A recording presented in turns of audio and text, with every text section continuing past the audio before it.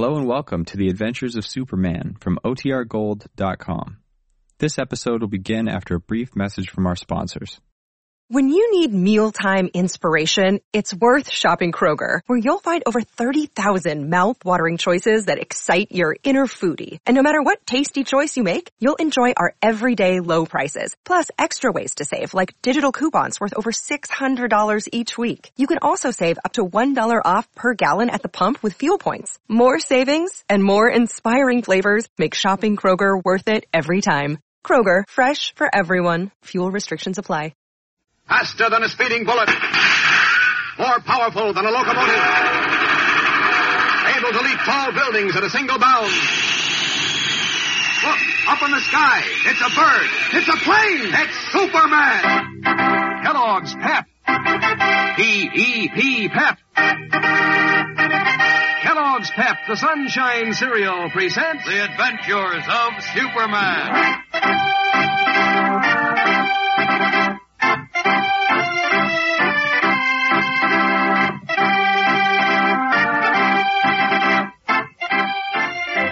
Today, while Superman delays his return to St. Selmo for a visit to the Daily Planet, Lois Lane and Horatio Horn unwittingly walk into a new development in the mystery of the Phantom Sea Monster.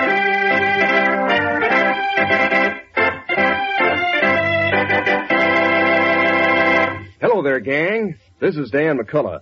You know, the news that Kellogg's Pep is putting out a brand new series of comic buttons is spreading, as they say, like wildfire. All the fellas and girls in the gang are talking about these new comic buttons and making plans to collect all 18 in the new series. And no wonder why those Pep comic buttons you've been collecting right along are so doggone smart looking that, well, who wouldn't be excited about this new series? They're brand new funny paper characters, you know, like Uncle Avery and Auntie Blossom and Fat Stuff and Mama Destros and Tilda, Tiny Tim, A Breath of Breeze and Little Joe, and of course Superman himself.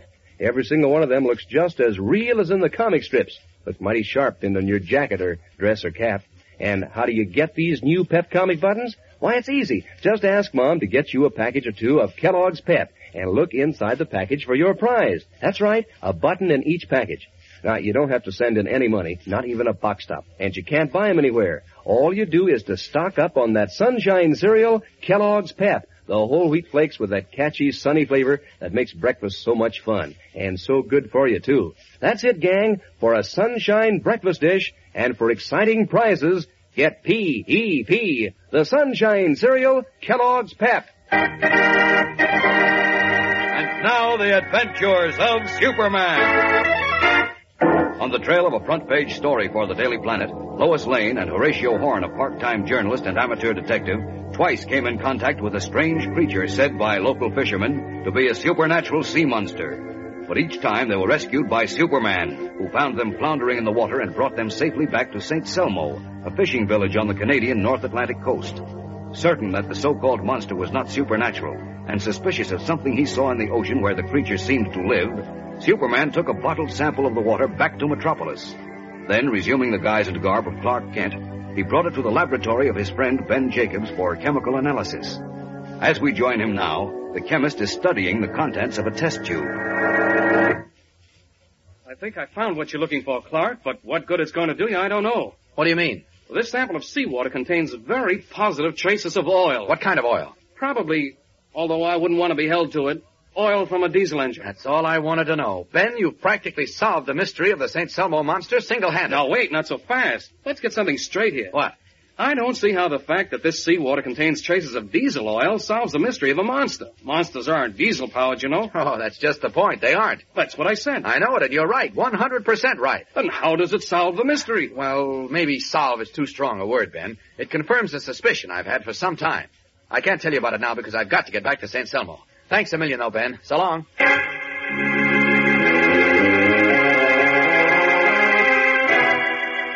Confident now that he is finally on the right track and hopeful of solving the mystery of the monster within a matter of hours, Clark Kent delays his return to St. Selmo long enough to visit the Daily Planet, where he plans to report to Editor Perry White and assure him that all is well.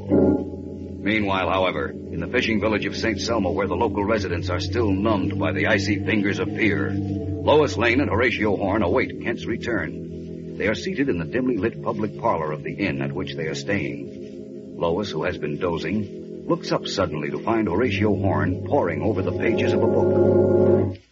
What are you reading, Horatio? I said, what are you reading? It's a book called, What Do You Want to Know? Oh. It's a sort of combination almanac and abbreviated encyclopedia containing 1,001 questions and answers. Uh-huh. Handy volume, too. I'll bet. Haven't been without it since it was awarded to me by the National Correspondence Detective Institute as a prize for graduating with high honors. Very interesting.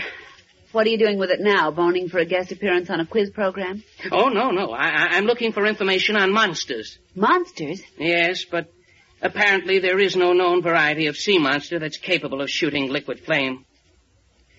Well, for heaven's sake, Horatio, didn't you know that?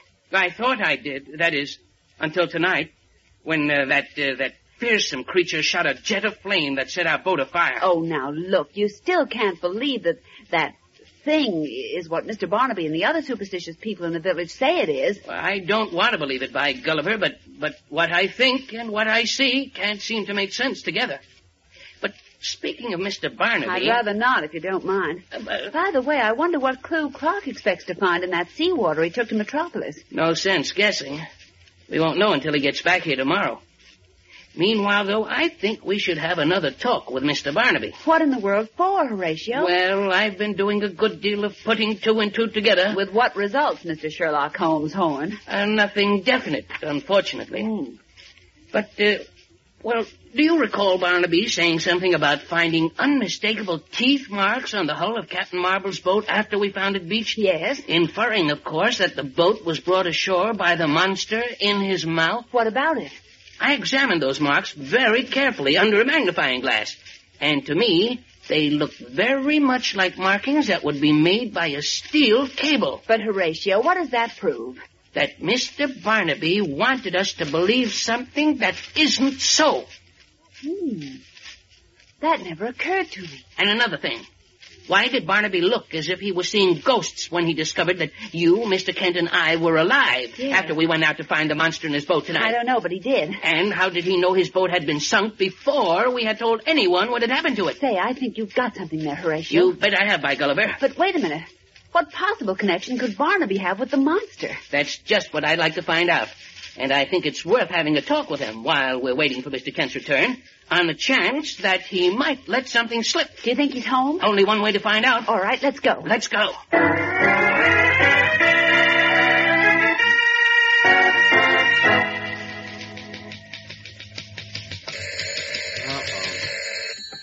Hello, Clark Kent speaking. Oh, hello, Chief. Who could tell you to call me back? I see. Well, What? Whoa, now, wait a minute. One question at a time. I've been in town just a couple of hours. I flew down. Oh, nothing much. Just checking a clue. Oh, yes, there definitely is a big story brewing up there. Well, if luck's with us, we expect to crack it sometime tomorrow. No, look, Chief, I haven't time to give you the details now because I've got to fly back to St. Selmo tonight. Well, now, don't get excited. I'll leave you a memo detailing everything we know so far. No, don't worry. We'll be okay. Right. Okay, see you soon. Good night, Chief. Excitable guy, that Perry White. Well, since I said I'll do it, I better knock out a memo to the Chief. Just hope Lois and Horatio keep out of mischief while waiting for me.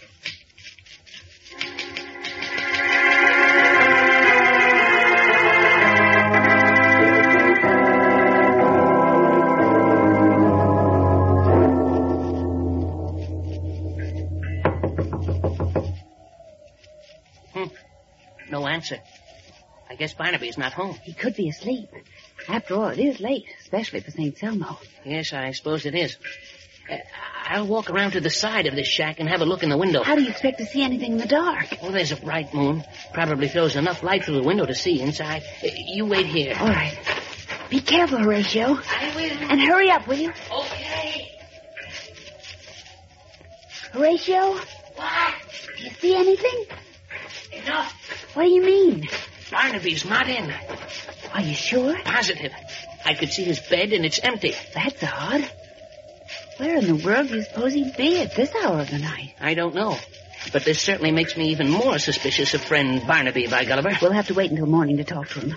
Let's get back to the inn. Why not wait here until he returns? You mean stand out here on this cold, damp beach for Lord knows how long? Not on your life. Well, maybe we can wait inside.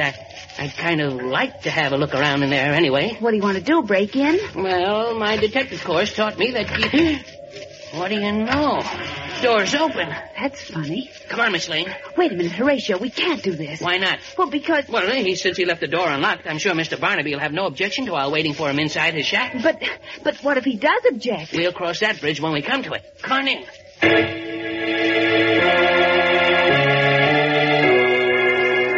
Fearful of what may happen if their suspicions of Barnaby are confirmed, Lois reluctantly follows Horatio Horn into the fisherman's shack. We'll see what does happen in just a moment when we return for the exciting climax of today's episode. So keep listening. Gang, don't go around like an ostrich with his head in the sand. Don't get careless and say, an accident won't happen to me. Unless you're careful, it could. That's why Mom and Dad keep after you to watch both ways when you're crossing the street. And not to jaywalk and not to play in the street and not to hitch rides on cars or trucks. And here's some other things to keep in mind about riding your bicycle. It's taking a chance to ride with two people on a bike. Also, it's bad to ride your bike in the dusk or darkness without both front and rear lights. And it's dangerous to shoot out into the street from, behind a parked car. And it's silly to race another bicycle. Now, you can remember all that, can't you? Don't give an accident a single chance to happen to you. And now, back to the adventures of Superman. As we continue now, Lois Lane and Horatio Horn are in the shack of Ike Barnaby, a St. Selmo fisherman, whom they suspect of knowing more about the mysterious monster than he wants to tell. Still playing detective, Horatio Horn is busily examining the contents of the shack by the light of an electric torch, while Lois, worried and concerned, keeps urging him to leave the shack and return to the inn. Yeah. For heaven's sake, Horatio, stop snooping and let's get out of here before we're caught. Just as soon as I've given this place a good going over, Miss Lane. But what are you looking for? Oh, nothing special. Just anything that could possibly be a clue. I warn you, Horatio, this detective business of yours is going to get you into trouble. On the contrary, Miss Lane. My detective course taught me that you can't...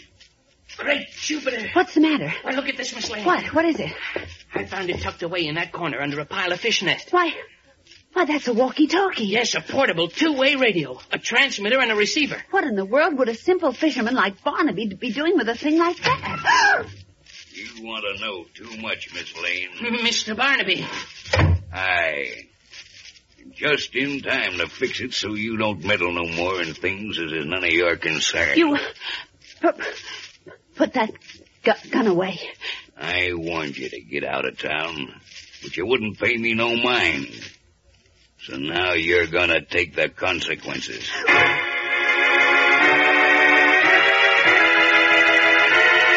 His eyes gleaming hatefully in the moonlight that filters into the shack, Ike Barnaby moves slowly, menacingly toward Lois Lane and Horatio Horn, a blue-barreled revolver held steadily in his hand. Trapped by the angry armed fisherman. What will happen now to Lois and Horatio, with Superman still in Metropolis and unaware of their predicament?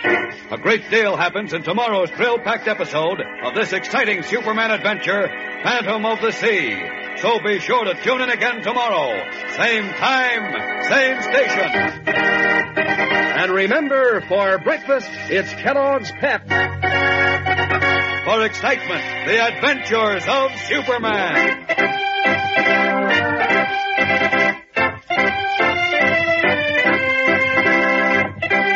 Superman is a copyrighted feature appearing in Superman DC comic magazines and is brought to you Monday through Friday at this same time by Kellogg's Pep, the Sunshine Cereal. Say, who's in the know about kids in other countries, how they look and how they dress? Well, Kellogg has the answer with the cutout Dolls of All Nations on packages of Kellogg's Crumbles. Boy, what fun to cut them out and change their costumes and collect all 6 countries in the series like Switzerland and China and Sweden. 2 colorful cutout dolls and costumes on every package of Crumbles. Kellogg's Crumbles, the only cereal in crinkly shreds of good whole wheat. Sort of sweet and mellow rich. Ask Mom to get Kellogg's Crumbles. And be sure to be with us tomorrow for the thrilling adventures of Superman. This is the Mutual Broadcasting System.